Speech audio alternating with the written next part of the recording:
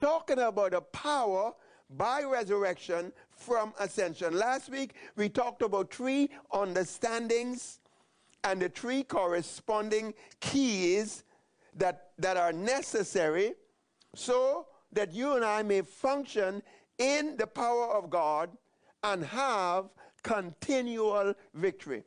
Amen?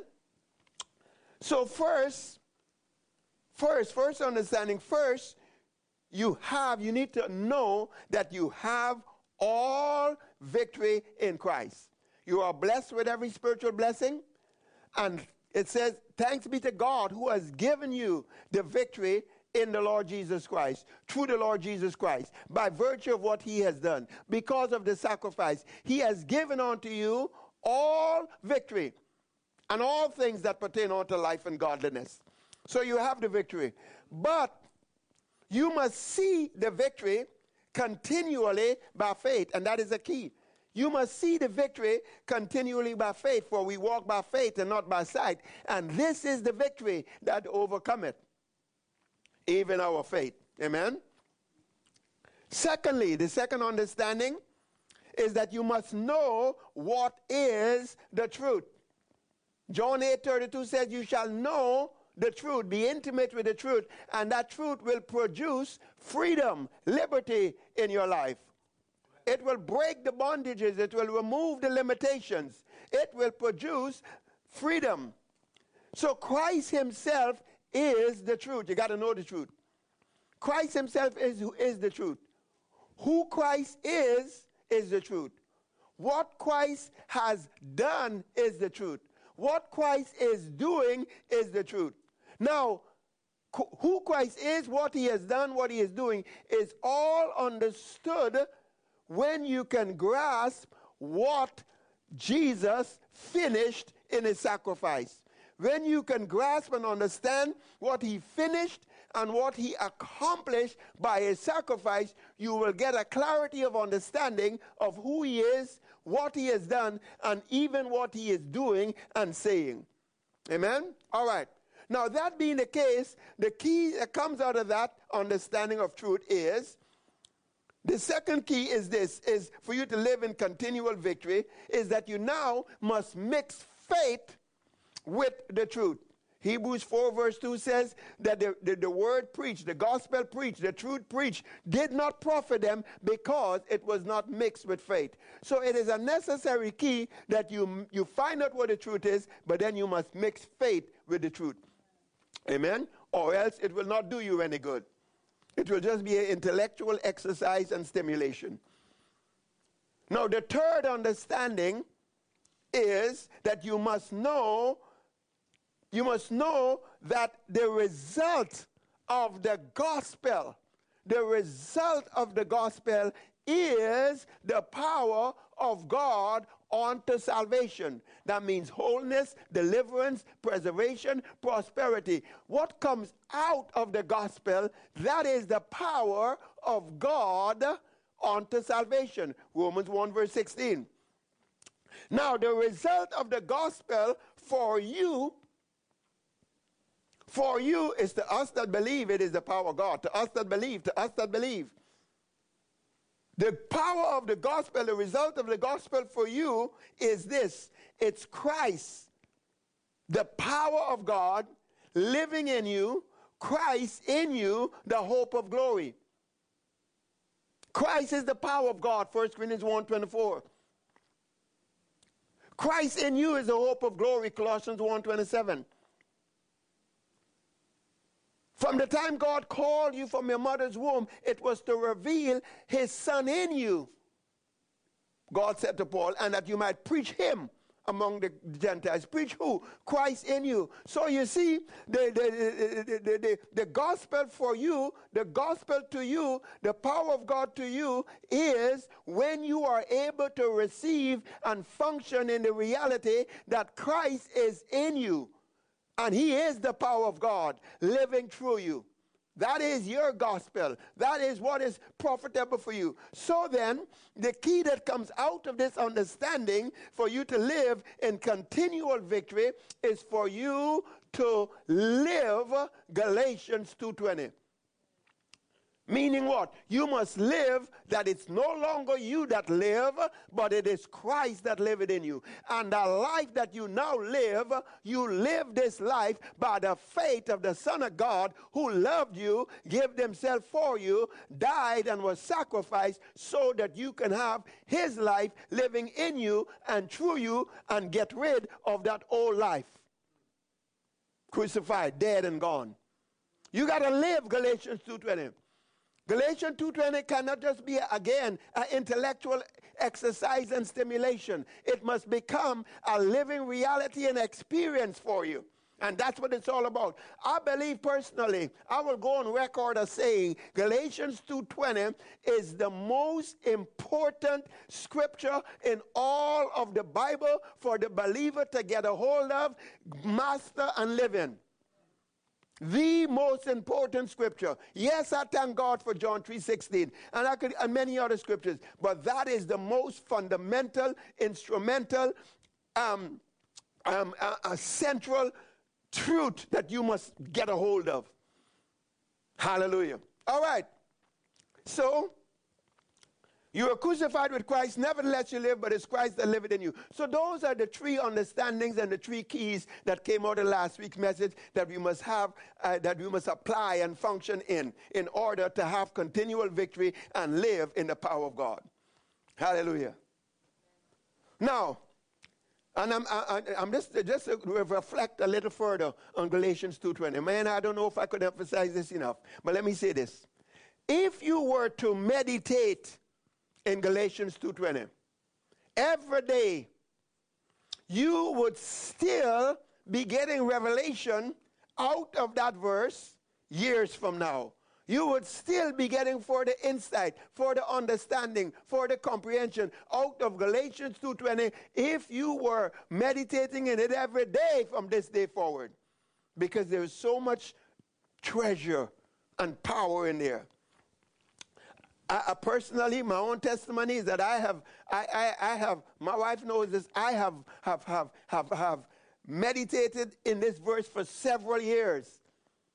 And it is amazing to me how I will see things in it that I did not see before. Amen? So, and this is what I'm desiring for you. There is an unveiling of this verse that needs to be a reality in your life. And the Holy Ghost has been assigned to you as your teacher to unveil these things unto you. Amen? So the first thing you must do is this. In order to get a hold of what's in this verse and the revelation of it, because it is your life, you must dare, now hear me, you must dare to believe this verse exactly as it is written. Believe this verse literally, and you believe it even before you understand it. It says you were crucified. You were crucified. You were and you are crucified, dead, buried with Christ. Believe that for what it says. And it's no longer you that live, but it is Christ that liveth in you. And the life you now live, it is the life of Christ. And you live it by the faith of the Son of God. Believe that. You don't have to understand it to believe it. Believe it first and understand it later.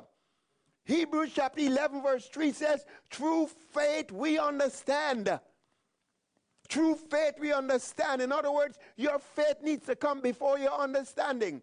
Believe before you understand, and the Holy Ghost, who is faithful, will unveil it unto you. Paul said in 2 Timothy chapter 2 and verse 7, consider what I say, and the Lord give you understanding. What comes first? The considering, then the understanding. The faith, then the understanding. But I'm saying to you, dare to believe this verse of Scripture. Meditate in it, and God will open it up to you. Amen.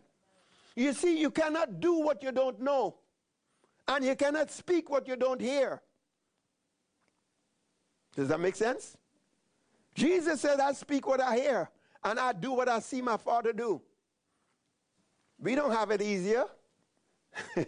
Amen? All right. So, hear me now.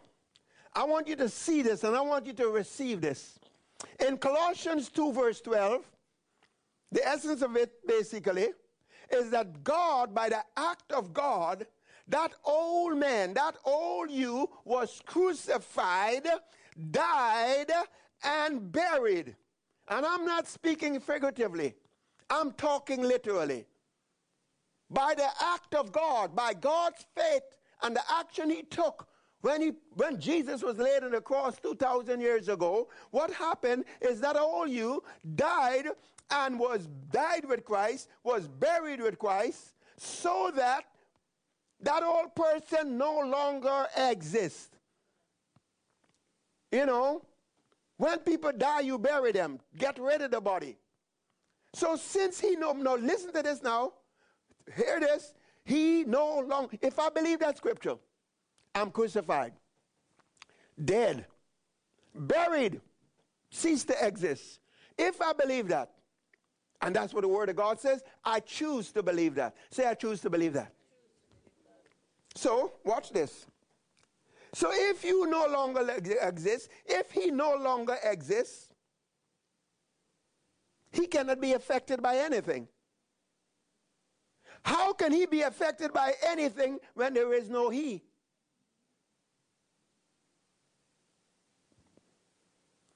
He is not here. So what is going to affect him if he's not here? He's not here to be affected. The only one that is here is Christ. It's now his life. Is he affected? Right? Does he react? No, he only responds. He's not affected. So capture this. I know it's a little bit whatever, but you got to take it. Amen. You got to take this. He cannot. He is not here. And I'm only saying this because the Lord showed this to me. Amen. He cannot be affected by the past. He cannot be affected by history, by circumstances, by situations, by environment, by people, by the world. He is not affected by his own ambition. He doesn't have any because there's no him. He is not affected by his own will, his own goals. He doesn't exist. If he doesn't exist, he is not affected by offense. How can you offend him? There is no him. How can there be unforgiveness and bitterness and resentment and who did what? There is no him. Say, I'm dead. I'm crucified with Christ. I believe that. Is that what God says? Amen? I'm telling you, I know this is the truth. All right, okay, let's continue. Now, because this is so, you got to see, God, the Spirit of God is not playing games. Because this is so, here comes the instruction. God therefore says, God the Holy Ghost, therefore says in Romans chapter 6, verse 11, reckon yourself to be dead indeed, but alive unto God. Reckon yourself to be dead indeed, but alive unto God. Can I say something else? If you do not reckon yourself to be dead indeed and alive unto God, and you're operating from somewhere else, sorry, but you're being double-minded. And to be double-minded is to be in a place where you cannot receive from the Lord. Amen? So there are so many scriptures that can back up each of these points. You're dead to this, dead to that, dead to the other. We don't have time right now. 2 Corinthians, that is why Paul would say in 1 Corinthians 15:31, he says, I die how long? How often? I die daily. And I said, there's scriptures that back this all up. Old things have passed away. They're passed away. Therefore, forget those things which are behind. I'm talking about people being dead to you and them being dead and crucified. I didn't make that up.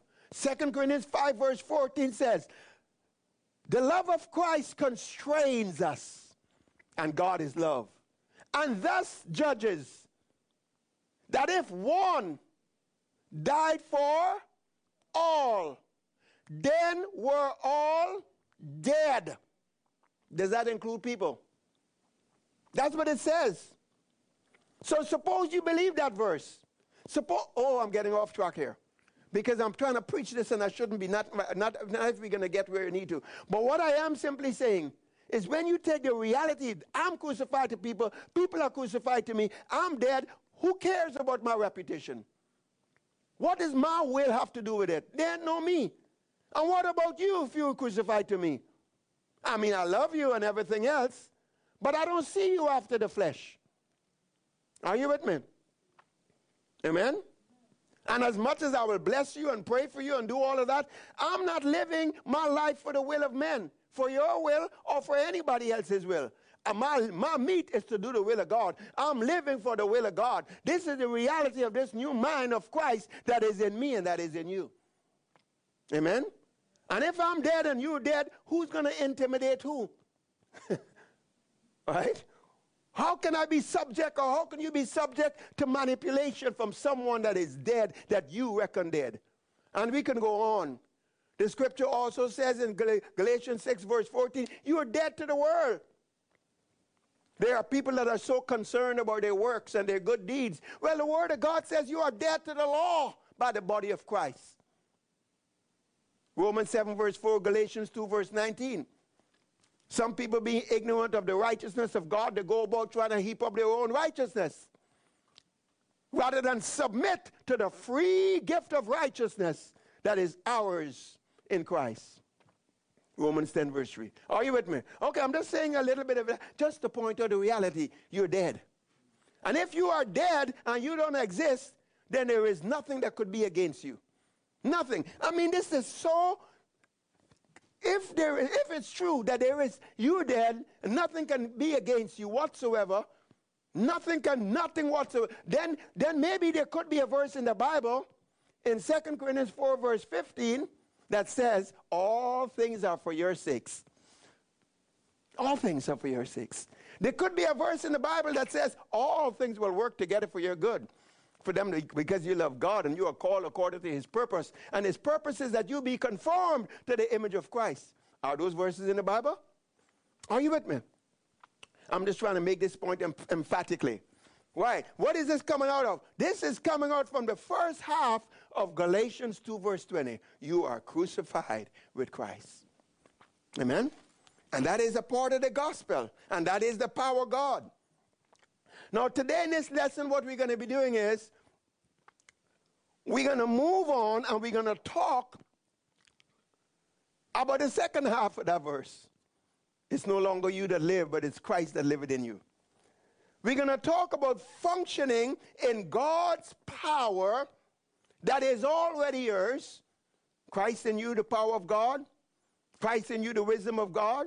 You shall receive power after that the Holy Ghost has come upon you. As many as receive him, to them give ye power to become the sons of God. The same spirit that raised up Christ from the dead dwells in you. What is the exceeding greatness of that power? We're going to talk about functioning in God's power that is already on the inside of you, and functioning in that power, not by death and burial, we're done with that, but by resurrection. Functioning in that power that is yours through the resurrection and ascension. But now watch this. That resurrection works when, this is a funny statement, but I have to make it. I need to make it. Oh, we talk about I might know him and the power of his resurrection, but also the fellowship of his suffering. That resurrection power works when, and I would even say only when, you function as who you are in Christ, and when you function from where you are in Christ. You must function from who you are, which is Christ in you. Christ is now your life. You've got to function from him. And you must function from where you are. Where you are in Christ is not sitting in this room. Where you are is in Christ is not under the weather. Is not under the circumstances. Where you are in Christ is that you have been seated at the Father's right hand in Christ. You are in the place of ascension. So you must function from who you are, and the life of Christ is now your life. And you must function from where you are, which is the place of ascension. Summarize it, you must function from the ascended life of Christ. When you function there, that's when the power of resurrection shall be released. Amen. And when you don't, you are being double-minded. Let not that man think he shall receive anything of the Lord. Let's talk about that some more.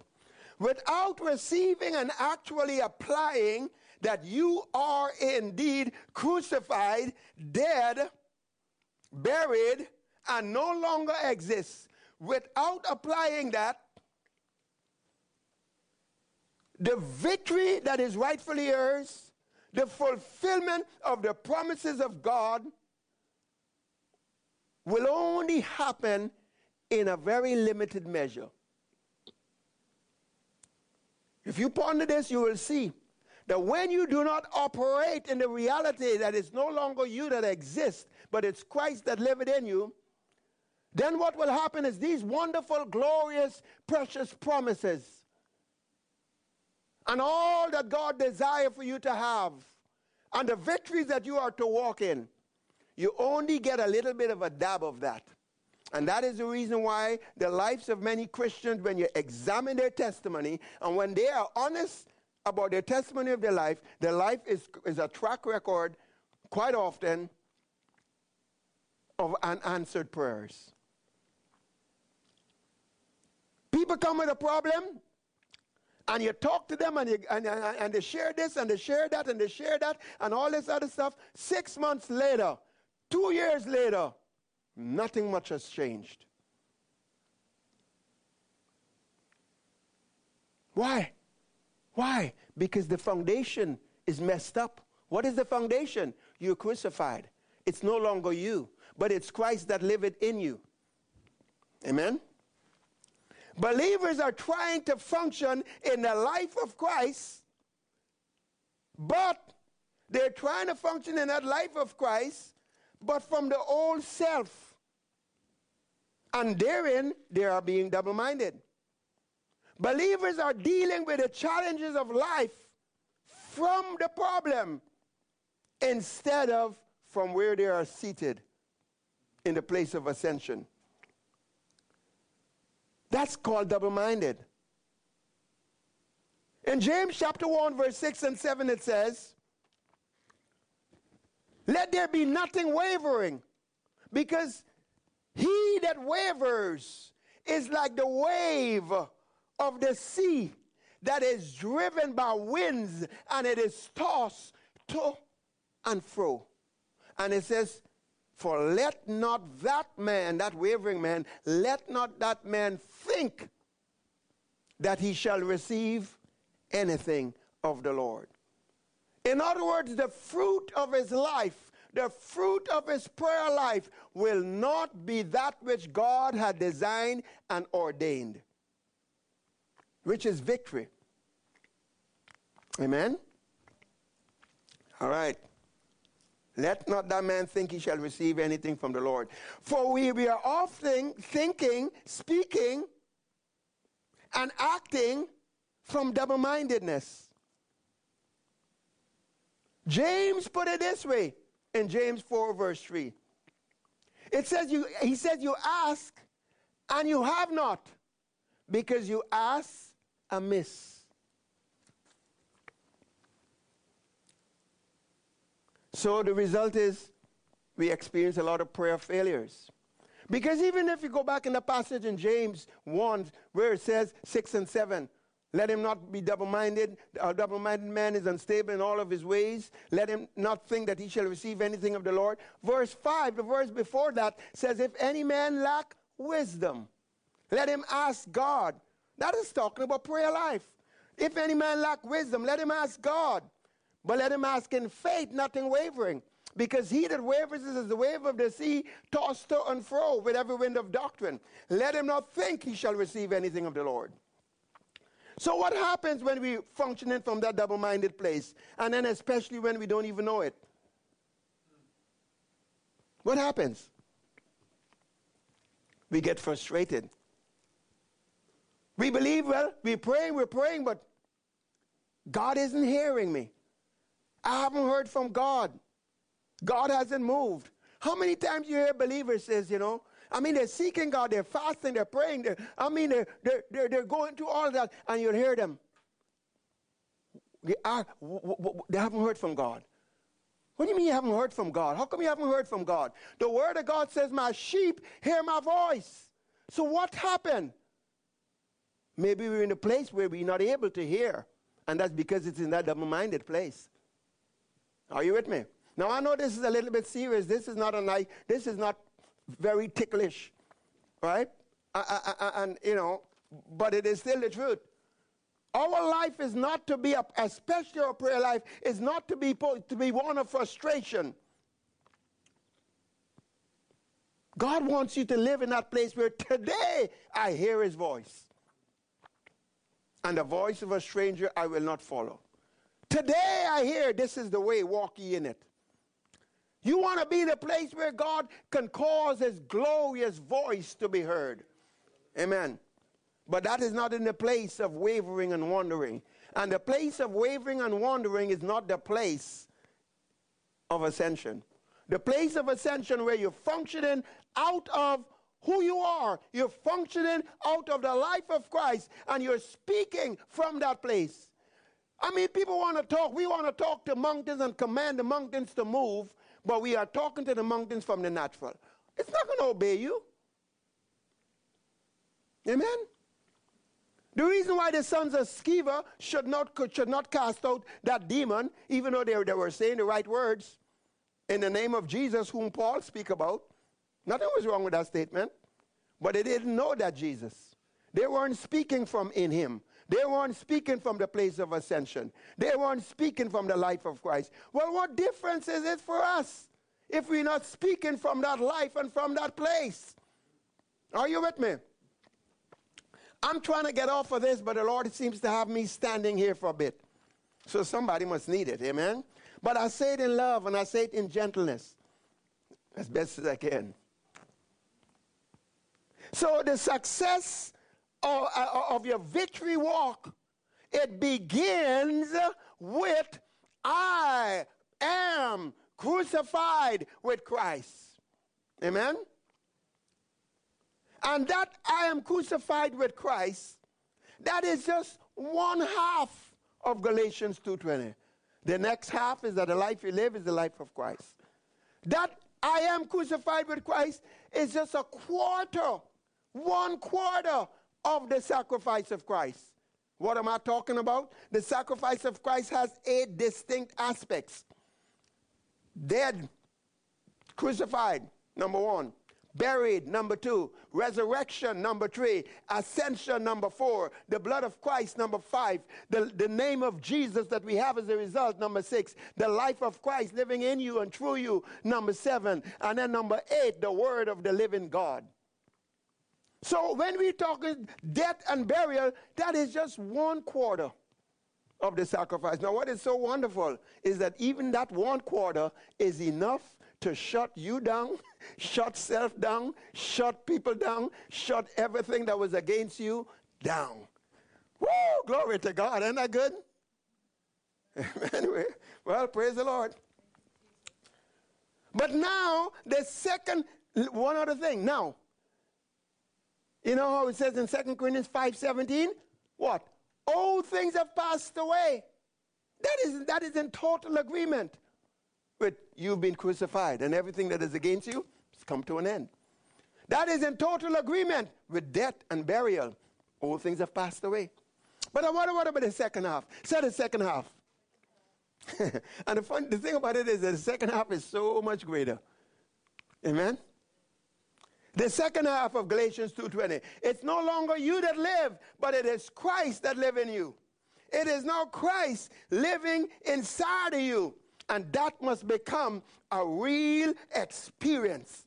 And it will become a real experience when you have the condition of death and burial in place, and then now you apply the other 6 aspects of the sacrifice, that you are resurrected with him, you ascended with him and sat at his Father's right hand, you have been washed by his blood and planted in this new covenant, and you now have the name of Jesus, the very authority that you can operate in and live through, and you now have the life of Christ living in you and through you, and you have the word of the living God, the divine utterances of God and the promises of God.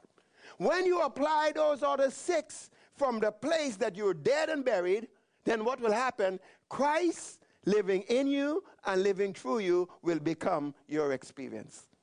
And that's what it's all about. This gospel was not supposed to be a theory, or it was not supposed to be an intellectual or exercise. It was not supposed to be an exercise in memorization of scripture. This gospel is to be lived. It is Christ that wants to live his life in you and through you. God says, I will dwell in them. I will be their God, and they shall be my people. God in man and man in God. I in him and him in me. That we might be one. That they might be one in us. We got to live. This got to be a reality. We got to live this stuff. And then the second half of that scripture in 2 Corinthians 5 becomes real. Behold, all things have become new. And all things are of God. Amen. Glory to God. Blessed be the name of the Lord. Now, today's lesson, where exactly are we going? Which is really, today's lesson really is about the second half of Galatians 2:20. Living the life of Christ by the power that comes out of resurrection, but it flows from the place of ascension. Power by resurrection from ascension. Now, we're going to deal with the other aspects, the blood, the name, the life of Christ, the word of God, and what else? And I think I'm leaving out some other one. We will deal with the other 4. We will deal with the blood and the life and the name and the word of God. We will deal with those later. But right now, for the rest of this, we're going to focus on the power that flows out of resurrection from the place of ascension. Is that all right? Are you ready? Fasten your seatbelts. Are you on flight? Amen. Glory to God. I was just going to say, anyway, you got a passport? I mean, this is a different passport. Anyway, watch it, Ian. Watch it. Don't go off track. Stay put. No political statements or any other such thing. Thank you, Lord Jesus. I speak in the name of Jesus. I speak from the life of Christ. Glory to God. Man, that took some resistance. Woo! Hallelujah. All right, let's continue. Okay, so we're talking about power of resurrection from ascension. So first of all, your new life is from resurrection. That's an issue. You've got to have it settled. Christ is your life. 1 Peter chapter 1, verse 3 and 4 says, Blessed be the God and Father of our Lord Jesus Christ, which according to his abundant mercy had begotten us again. He has gotten us born again unto a living hope by the resurrection of Jesus Christ from the dead. You have been born again to a living hope. And that includes the fact that you're born again to an inheritance that is incorruptible. You are born again to the authority of the name of Jesus. You are born again to Christ himself is that hope. But you are born again to this new life. This new life began in resurrection. Say, I begin in resurrection. So because of that, Colossians chapter 3, verse 3 says that you are dead. You died. And your old life is gone and buried. And guess what? Now your new life is hidden with Christ in God. You are dead The old life is gone, and your new life is hidden with Christ in God. It is so tie-dyed and baptized into Christ. That's where your new life is. It's in Christ. It's hid. It's hid with Christ. Man, when God hides something, there ain't nobody can find it. Amen? So where's your new life? It's in Christ with God. So that being the case, it therefore says in 1 Corinthians 6 verse 17, that he that is joined to the Lord is one spirit. One spirit. It therefore says in Hebrews 2 verse 11, he that sanctifieth and they that are sanctified are all one. Jesus is the head, we are the body, the head and the body are one. Jesus is the vine, we are the branches. The vine and the branches are one. They have the same life. They have the same DNA. They have the same name. Amen? Say we are one. Hallelujah. So, Romans 6, 3 and 4 explains it like this. It says you were baptized or immersed, tie-dyed into Jesus Christ. And hence, you were also baptized, tie-dyed, and immersed into Jesus' death. And you were also buried with him by that same baptizing, immersion, faith of God process. You were also buried with him. And at the same time, the old man died, buried, gone. But then what happened is you were also resurrected with Christ. You were resurrected with Christ. And you were resurrected with him, and now you have his life. Therefore, you ought to live in the newness of that life, in the reality of being resurrected with him and having that resurrection life.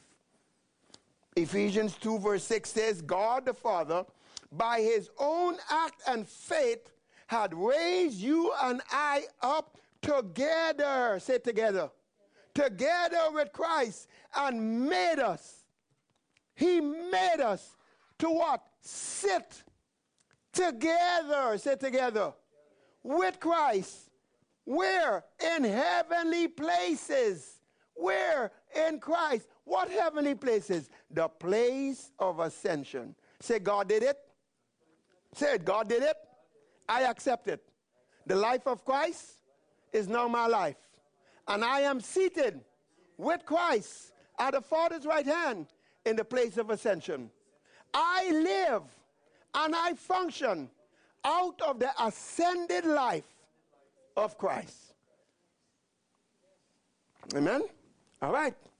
So, Colossians 3 verse 4 therefore goes on to say, you are dead, your life is hid with Christ in God, and then it says, when Christ, who is your life, shall appear. When Christ, who is your life.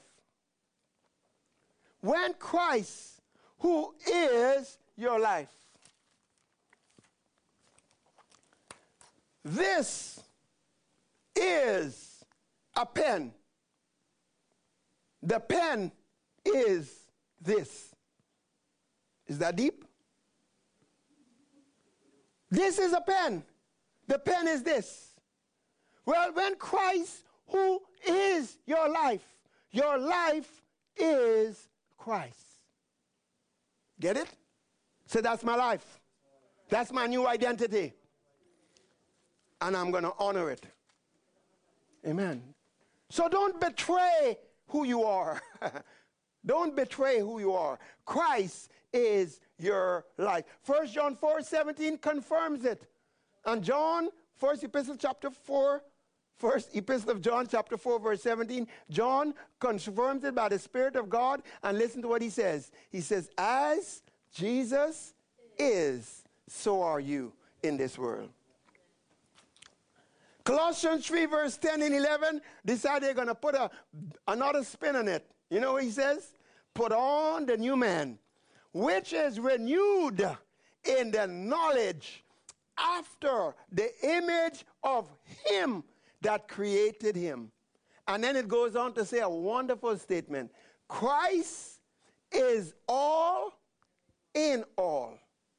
That means if you've got peace inside of you, Christ is that peace. Joy, he is that joy.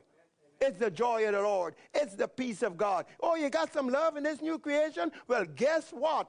It is the love of God. Christ is all and in all. That means he is each and every. It's the each is added up that makes the all. If he's all, then he's each. Is that okay? Come on. Come on. There is spiritual mathematics. And spiritual mathematics is accurate. Amen. Glory to God. Hallelujah. All right. Going right along. So say, Christ is now my life. Christ is your life.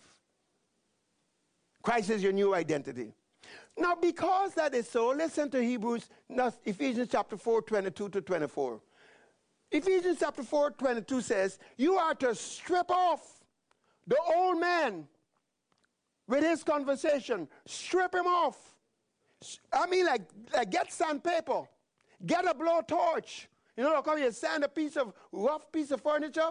He says, strip it off. Get it off. Get off the old man. Get off the way he thinks, the way he speaks, the way he acts. Get him off with all of his history and all. Just get him off. Strip him off. And then it goes on to say in verse 23, and be renewed in the spirit of your mind. Let your whole mind be renewed. Renewed to what? Verse 24, to this new man that is created in righteousness and true holiness. Be renewed to the mind of Christ. Be renewed to the life of Christ that is in you. It is when you are renewed, when your mind is no longer conformed to the world, but it has been stripped from all of that baggage, all of that old man, all of that stuff. And when this mind has been renewed, that is when, according to Romans 12:2, that's when you're going to be able to prove and experience God's good, perfect, and acceptable will.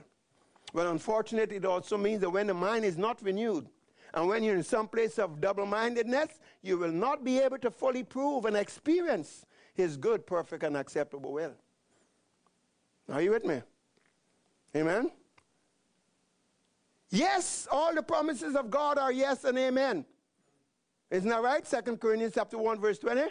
Well, it says the promises of God are yes and amen. Where? In Christ. Where is that? In Christ. Say in Christ. Oh, in here, all the promises are yes, amen, absolute certainty. So the essence of this of righteousness that we talk about, I'm teaching it today, but I'm not teaching it today. But the essence of righteousness of God, where it says Jesus was made to be sin, that you are made the righteousness of God in Christ. 2 Corinthians 5 verse 21, when it speaks in Romans 5:17 that by one man's offense death came upon all men, but how much more they that will receive the abundance of grace, receive it and recognize it and take it as their own, and they will receive and embrace the free gift of righteousness, they shall reign in this life by one Jesus Christ. By virtue of that new life that you have on the inside, by virtue of what Jesus did on the cross. So the reality of this righteousness really is about the oneness that you have with God in Christ. Christ is now your life. That's righteousness. 1 Corinthians 1 verse 30 says, Christ of God is made unto you wisdom, and he's made unto you righteousness. Oneness with God. Say oneness with God. Now in John chapter 17 verse 21 to 23, Jesus prayed. And Jesus prayed and he said, where are you? Come on, where are you? Anyway, Jesus prayed in John chapter 17, and Jesus said, Father, I pray for them. Not for the world, but I pray for them, Father. I pray that they might be one, even as you, Father, are in me, and I in you, that they may be one in the same way. They may be one in us. And the glory which you have given to me, I've given it to them. What for? That they may be one. How? Just as we are one. The essence of righteousness is this oneness. I in them, and you in me, that they may be made perfect in one. And this is what all came together when you were born again, so that he that is joined to the Lord is one spirit. Say one spirit. Say, I am one. Thank you, Lord Jesus. Amen. So Jesus said, okay, hallelujah. All right. In 1 John chapter 5, verse 11 to 15, and I'm talking about the same thing, which is the life of Christ is now your life. You have a oneness with God in Christ. But you've got to identify, this is my life. It's the life of Christ. Old man, dead, crucified, buried, and this is not my life. We're talking about Galatians 2:20 still, amen? 1 John 5, verse 11 to 15, the Apostle John writes, and he said, this is, and by the way, eternal life is the life of God. Eternal life is the nature of God. Eternal life is the life of Jesus. Jesus came that we might have that life and have it more abundantly. God so loved the world that he gave his only begotten Son, that we might have what? Eternal life. That we might have what? The life of his Son. That we might have what? His nature, his life. So in 1 John 5, 11 to 15, it says, this is the record that God had given unto us, eternal life, and this life is in his Son. He that had the Son had life, and he that does not have the Son of God has not life. That means if you're not born again, you cannot have this life except you be born again. So if you're out there and you're not born again, right now if I were you, I would say, Jesus, I believe you've been raised up from the dead. And I receive you into my heart. I receive you into my life. I surrender to you. And the moment you do that, you get born again, and the life of Christ now becomes your life. It goes on to say, these things I've written unto you that believe in the name of the Son of God, so that you might know that you have eternal life. I guess they were born again, believing in the name of the Son of God, but even though they were born again, they weren't aware that they have this eternal life. They weren't aware that the life they now have is the life of Christ. Then they weren't aware that divinity dwelled on the inside of them. So John is writing this to believers. You that believe in the name of the Son of God, I write these things unto you that you might know, be aware, and be totally conscious of the fact that you have eternal life, which is the life of God, which is the life of Christ, which is divine nature. And then it goes on to say that this is the confidence that we have. Amen? Amen. So, John emphasizes that in this life of Christ, that you've got the life of Christ. And in this life of Christ is the glory of God, the power of God, the very fullness of God. Christ in you is the hope of glory. But don't forget, you can't really function in this life of Christ if you're not crucified with him. Jesus says, if you died with me, then you can live with me. Except, Jesus said, you cannot be my disciples and you can't be where I am except you do what? Take up your cross. How often? Daily. And do what? Follow me. And then he says in Matthew 24 and verse 25 about taking up your cross. You know what he says about that? He says, deny what? Deny yourself. Deny yourself. Act like if self doesn't even exist, because it doesn't. It was crucified, remember? Reckon yourself to be dead indeed. So Jesus says, deny yourself. And then listen to what he goes on to say. He says, whoever loses his life for my sake, he shall find it.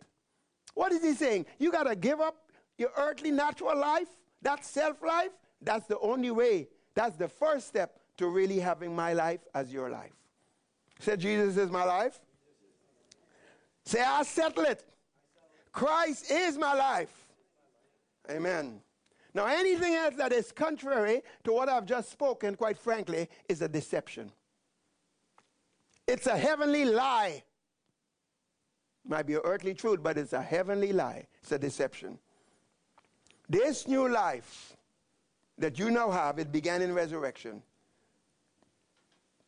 That's why Paul cried out that I want to know him in the power of his resurrection. Now, this is awesome. It is absolutely awesome that this new life has begun in resurrection, and this is how it is. But even though the power is from resurrection, it actually functions from ascension. Did you hear that? It actually functions from ascension. Ascension. Say ascension. Remember when Jesus came out from the tomb and Mary saw him and approached him and thought he was the gardener, and Jesus said this to her in John 20 and verse 17. He says, don't touch me, because I have not yet ascended to my Father and to your Father, to my God and your God. What was that all about?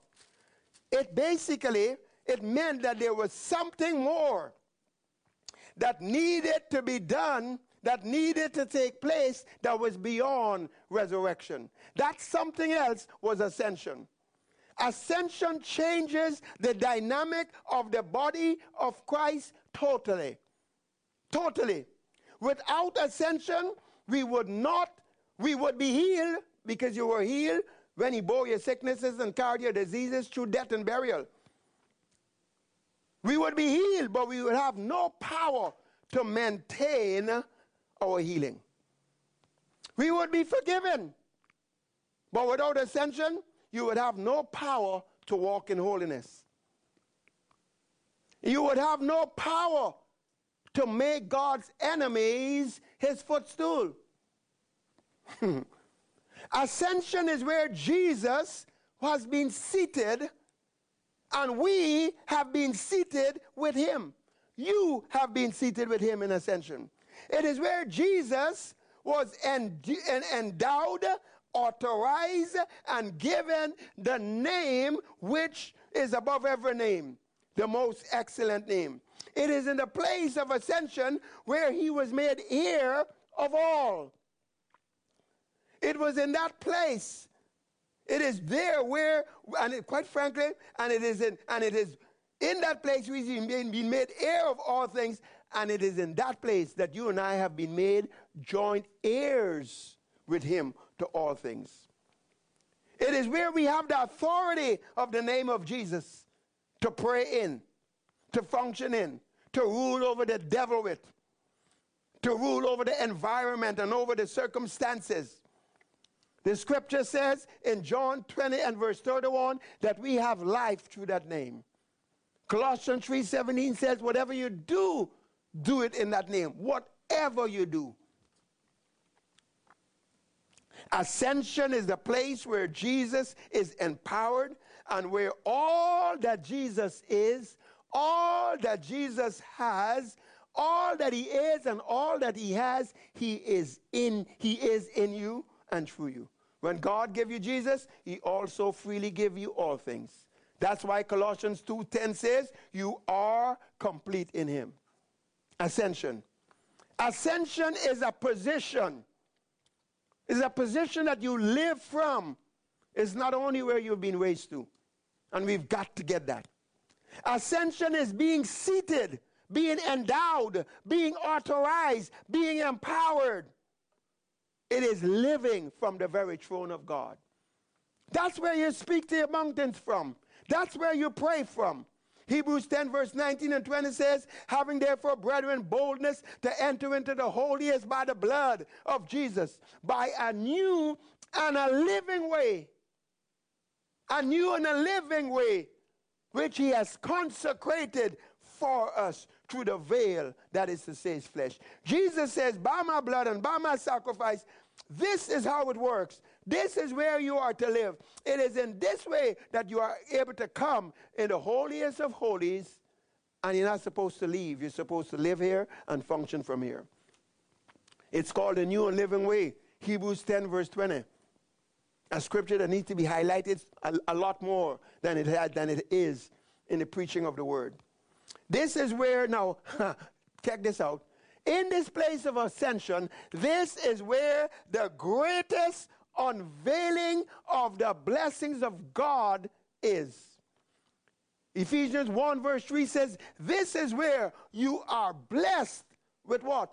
Every spiritual blessing in heavenly place in Christ. Oh man, you see how important this place of ascension is? Christ. This is where the life of God, now this is where the life that God had designed for you from before the foundation of the world, this is where that life is. Ephesians 2 verse 10 says that you are his workmanship. You are his handiwork, created in Christ Jesus for what? Good works, which God had preordained and prepared beforehand that you should walk in them. Where is it coming from? You can't have this. We can't live this, not without functioning from the place of ascension. Amen? Say, I live here. Say it again, I live here. You see, everything outside of that is a shadow. This is the real stuff. So let me conclude this. Now, we're going to pick up on this next week, Lord willing. But let me close this here. 1 John 5:18 says, we know that whosoever is any one of us, it includes a brand new Christian. Amen?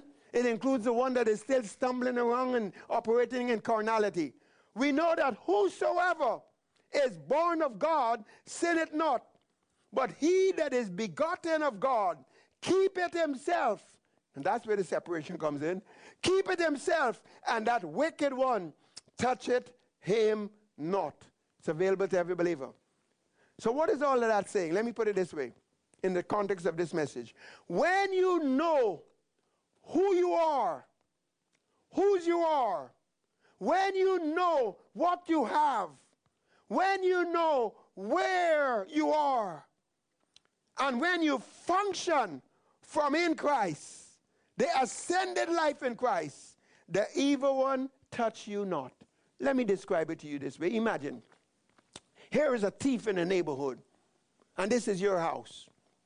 There's a couple of other houses up the street. But your house, it has a sign. Heaven security. It has a sign. It has two big, bulky bodyguards standing on each side, weighing about 248 pounds, 6'7", all muscle. And then you have about 4 or 5 ravenous dogs circling around in the yard. And then you also have a security system that has a heat-seeking mobile cruise missile on every corner of the house. And anyone that attempts to enter illegally, boom, it just takes care of them. And the thief comes down the street looking to steal, kill, and destroy. Do you think he'll come into that house? No, he's not going to go to that house. He's not stupid. He's going to go to some other house. So here, 1 John 5:18, let me read it again. When you know who you are, whoever is born of God sinneth not, and the evil one toucheth him not. When you know who you are, and what you have, and where you are, and you know how to function from in Christ, from the ascended life of Christ, the evil one touches you not. Do you believe that? Amen. So, what is the conclusion of all of this? You need to determine and you need to make up your mind that you're going to believe Galatians 2:20 and you are going to live Galatians 2:20 so that it's Christ living in you and you've been crucified.